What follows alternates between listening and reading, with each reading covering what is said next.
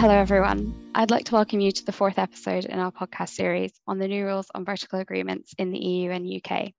In this series, we are focusing on the impact of the new rules on agency arrangements, dual distribution, traditional and online distribution models, and areas where the UK and EU approaches have now diverged. My name is Fiona Garside, and I'm a senior expertise lawyer in the Antitrust Regulation and Foreign Investment team at Ashurst in London. I'm delighted to be joined today by Esther Kelly, a partner in our Brussels office, and Hayden Dunnett, an associate in our London team. And today we're going to be talking about the rules on online distribution. Thank you both for joining me. Thank you very much, Fiona. Delighted to be here. Thanks, Fiona. Looking forward to the discussion.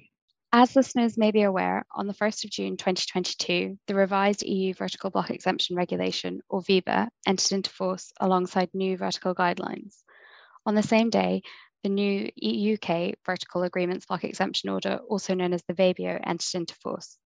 The block exemptions provide widely applicable safe harbours for vertical agreements from the EU and UK prohibitions on anti-competitive agreements, if the parties have market shares of less than 30% on their respective markets, and the agreement does not contain any so-called hardcore restrictions of competition.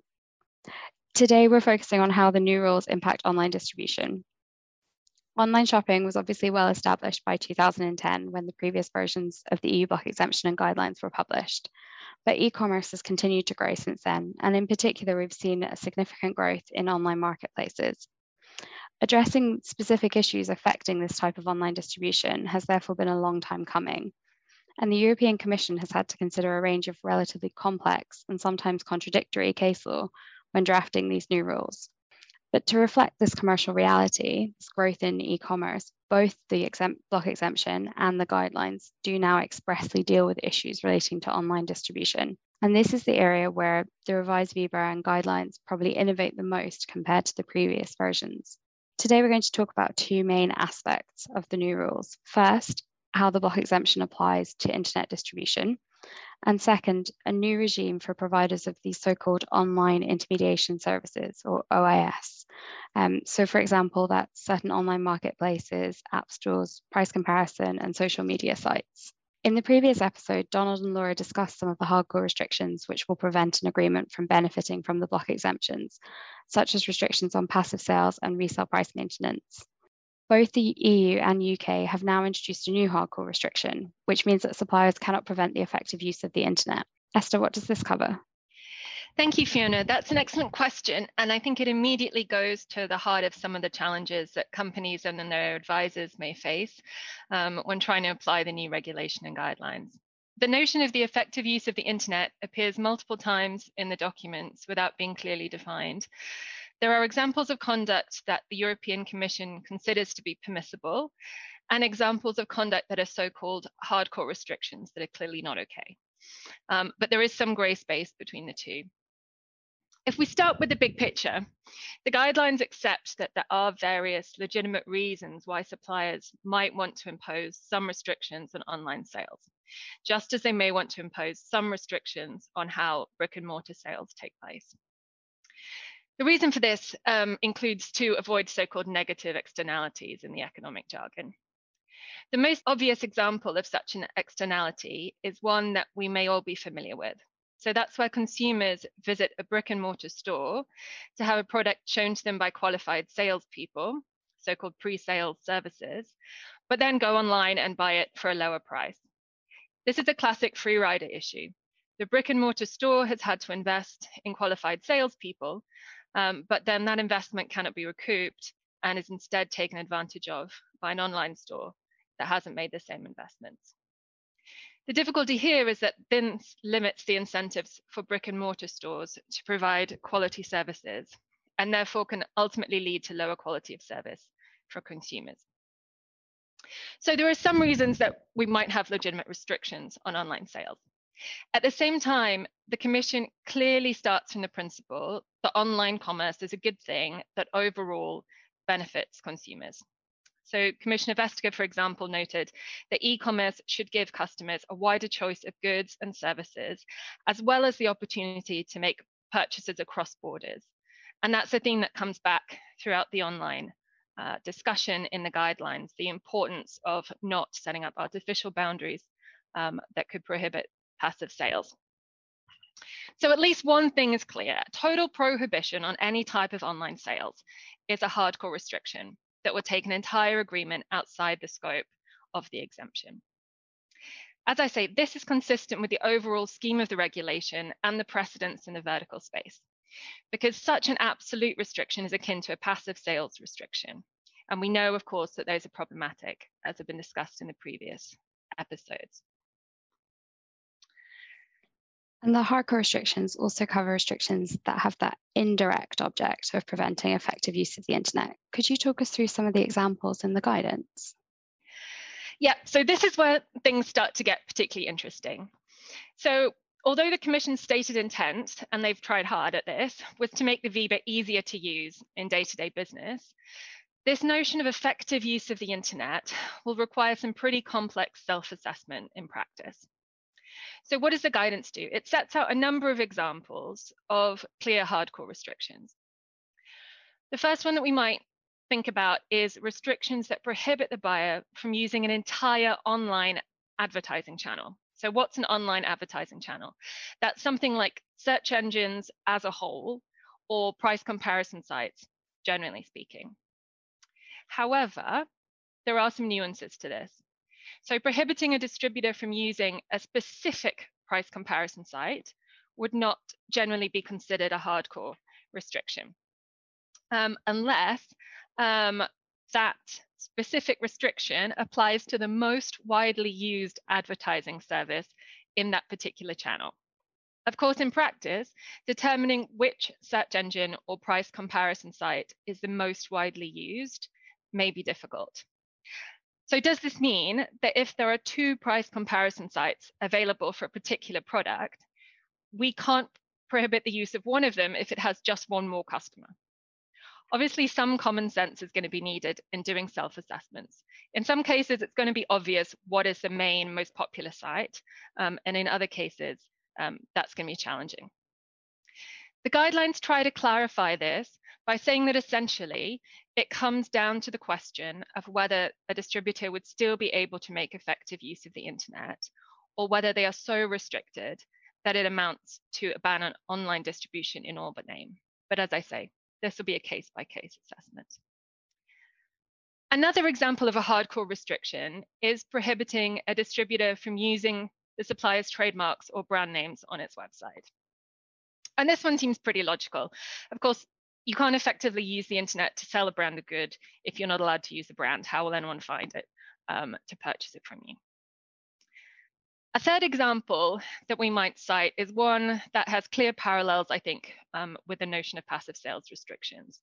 And that's requirements to seek prior authorization before making individual online sales transactions, or a requirement to reject, for example, foreign credit cards from customers outside a distributor's allocated territory. So we have these examples and some more in the guidance, but there will clearly be quite a lot of work to be done in borderline cases, and companies and their advisors will have to work through these quite carefully, pending guidance from the Commission in terms of their enforcement practice. Thanks, Hester. While the VIBA blacklists provisions or conduct whose object is to impede distributors from using the internet, it clearly exempts certain restrictions on the way in which online sales may be carried out. So Hayden, what types of limitations on online selling may benefit from the block exemption? Thanks, Fiona. So I think this is probably one of the most complicated areas in the VBAR and the guidelines. And I think to some extent, this reflects the history of online sales on the internet and some of the competition issues that have arisen in the past. And so while the VBAR and guidelines indicate that restrictions may be imposed in relation to the manner in which contract goods or services are sold online, it's also made clear that these restrictions should not indirectly have the object of preventing the effective use of the internet. Now, the obvious question to ask is, what does effective mean in this context? And I think it's arguable that and quite difficult to identify any restrictions which would not have such an object. Any sort of restriction on sales through the internet arguably somehow prevents the use of the internet itself. So I think from our perspective, we think it's very likely to come down to a question of the degree to which a restriction prevents the effective use of the internet. Now, in this context, the Commission does give some guidance on this particular issue. It says that online sales restrictions generally do not have such an object, where the buyer remains free to both operate its own online store and also advertise online. And I think this is an important principle that will guide companies in the drafting of their agreements. However, in relation to advertising, VBAR and the guidelines do provide a bit of a mixed message in terms of how restrictions can play out.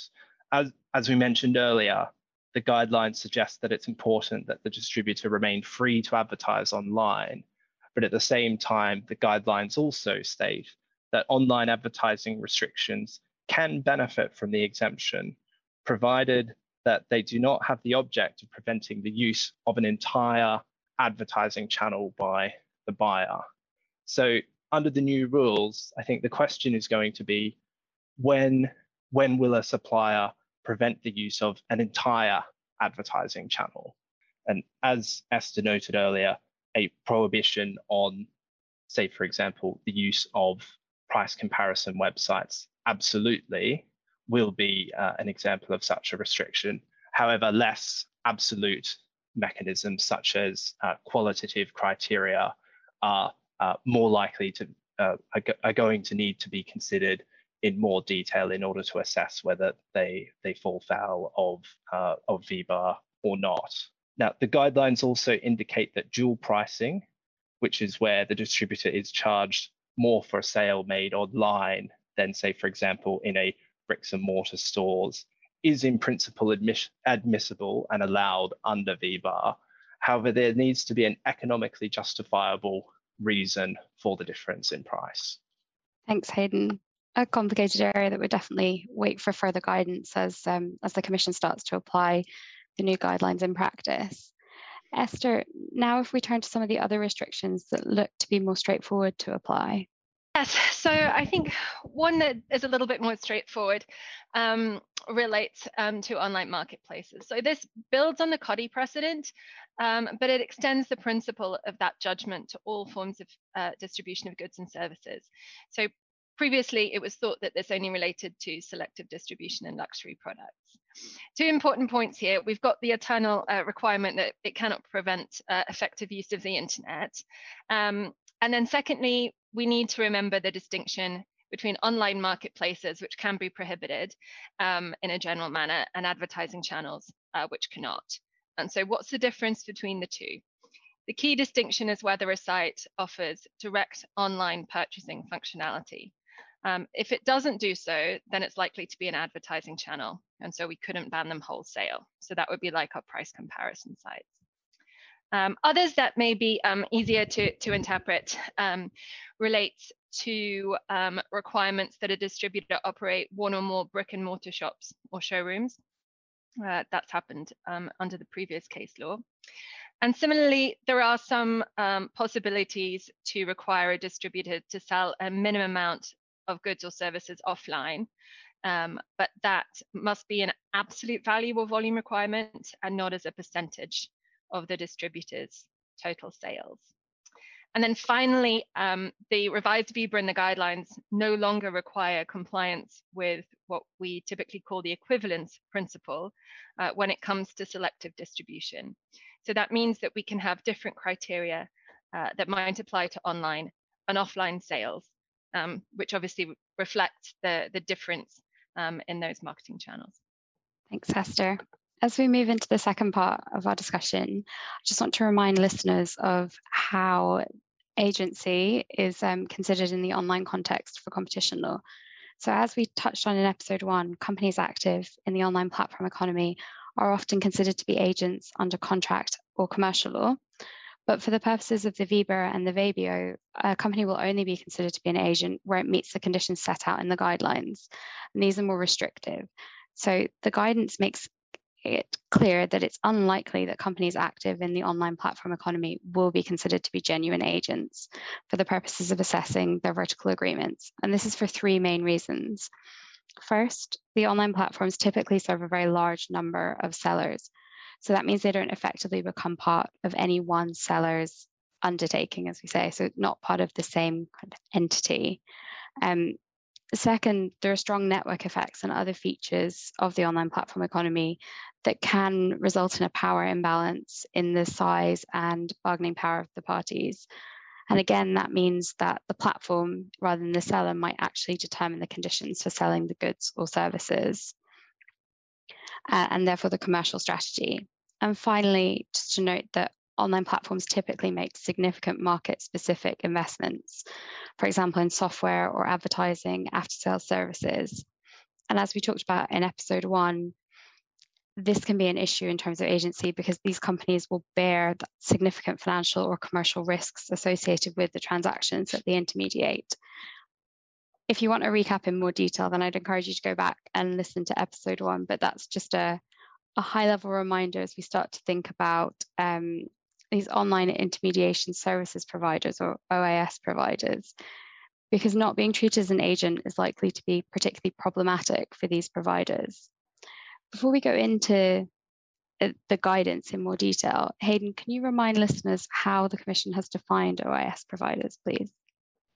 Sure. So OIS providers allow companies to offer goods or services to other companies or consumers online, and they effectively do this with a view to facilitating direct transactions between those parties, or in a sense, effectively an intermediary. The vertical guidelines provide a few examples of OIS providers, and these include e-commerce marketplaces, app stores, price comparison tools, and social media services. I think that the key is that an OIS provider facilitates two parties contracting with each other directly. Now, to add a sort of a level of complication to an OIS provider, a number of these providers offer additional services or intermediation services, but under the VBAR, this does not mean that they're not considered to be an OIS provider. So, for example, where an OIS provider also takes payment for transactions that it intermediates, or provides services such as advertising, ratings, insurance, or guarantees against damage, these types of services would not prevent them from being considered to be an OIS provider. Now, the concept of an OIS is actually derived from other EU regulation known as the P2B regulations, and there's also been quite a development of some complicated case law around what an OIS provider actually is, and I think it's going to remain to be seen to what extent that case law, which was not in a competition law context, is transposed into the competition law world. And I think we're going to sort of have to wait and see how that is applied in the VBAR world, and whether there'll be sort of further clarity in this respect, which is probably not much comfort for companies who are sort of working out how to self-assess under these provisions at the moment. To add another level of complication, we also have what are known as hybrid OIS providers. And these are providers that not only sort of intermediate the sale and purchase of goods between parties, but they're also active in the sale of goods themselves. Now, where an OIS provider also sells these goods and services in competition, the block exemption does not apply to these hybrid providers.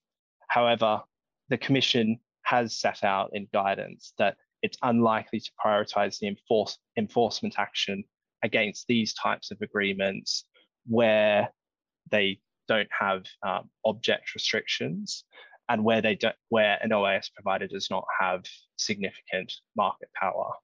However, it will still, hybrid OAS providers will still need to self-assess under Article 101 in particular. In an interesting distinction, however, this sort of hybrid OAS model is considered differently under the UK vertical agreements block exemption order. And so it'll be interesting to see going forward what the differences are in practice in the enforcement in the different regimes. Thanks, Hayden. There's certainly potential for some real divergence on this between the EU and the UK. Taking it back to the kind of higher level, Esther, what are the implications of being an OAS provider? So in addition to the important point that Hayden mentions about the exclusion of hybrid OAS from the EU rules, I'll mention a few points. First of all, it impacts how an OAS provider should calculate their shares for the purpose of applying the 30% safe harbor. So the relevant market for a non-hybrid OAS is that for the supply of online intermediation services, so not the market for the products that are eventually being sold via that service. Second, it implies certain obligations in relation to MFNs or parity clauses that will be discussed in more detail in the next episode. And third, it raises a number of interesting questions in relation to the hardcore restrictions. So the guidelines make clear that OAS providers are considered to be suppliers for the purposes of Article 4 because they are supplying OAS services to those that want to distribute goods via their website. So it's pretty clear in that case that an OAS supplier clearly cannot impose minimum prices on those buying online intermediation services from them. So an OAS supplier cannot require those wanting to sell via their site to apply minimum prices, for example. That's RPM. So this raises kind of a question in terms of what happens if the reverse scenario occurs. So imagine that we have a manufacturer of branded goods, and let's say this is a very high profile branded good. They use the OAS to reach customers, fair enough. The branded supplier wants to impose minimum prices at which the OAS can offer their branded goods. Are we talking about RPM or are we not? Here we reach an interesting definitional question and encounter some of the challenges that are presented by potentially two-sided markets. Suppliers of OAS should also note the warning in Article 6 of the VIBA. This specifically refers to potential withdrawal of the benefit of the block exemption, even if the other criteria are normally met, in cases where the market for the supply of online intermediation services is A, highly concentrated, and B, there are parallel networks of similar agreements. So this is another challenge for self-assessment, since if you're an OAS, you may not know if there are networks of parallel agreements because you wouldn't know what your competitors are doing or you really ought not to. So it's an additional point where the OAS providers are going to need to be careful and are going to need to really think through the terms that they have put in their contracts carefully with their advisors, I think. So there are other questions related to OAS that will also take careful thought, but I think overall, the headline item is that those who fall into this category are going to need to think these things through very carefully. And I think we'll all be waiting eagerly for additional guidance from the Commission. Thank you both for that very interesting overview of how the rules on vertical agreements have changed in relation to online distribution.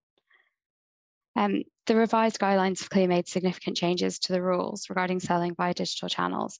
And while it's welcome in some respects that the new rules offer greater clarity and flexibility for online selling, at the same time, the concrete application of these rules, particularly the rules relating to online intermediation services, could benefit from further clarification, and they may well add to the complexity of this area of the law. So as Esther said, we'll be eagerly awaiting further guidance from both the Commission and the CMA as well. If you're interested in learning more about the new EU vertical block exemption regulation and the vertical agreements block exemption order in the UK, then we have a briefing available on our website, and watch out for the next episode in this podcast series. That episode is going to cover the key differences between the new EU and UK rules. And as Esther mentioned, we'll highlight there the different approaches to parity obligations, also known as most favoured nation clauses. So do please check that out. To ensure you don't miss any future episodes, do subscribe now on Apple Podcasts, Spotify, or your favorite podcast platform. And while you're there, please feel free to keep the conversation going and leave us a rating or review. Until then, thanks for listening.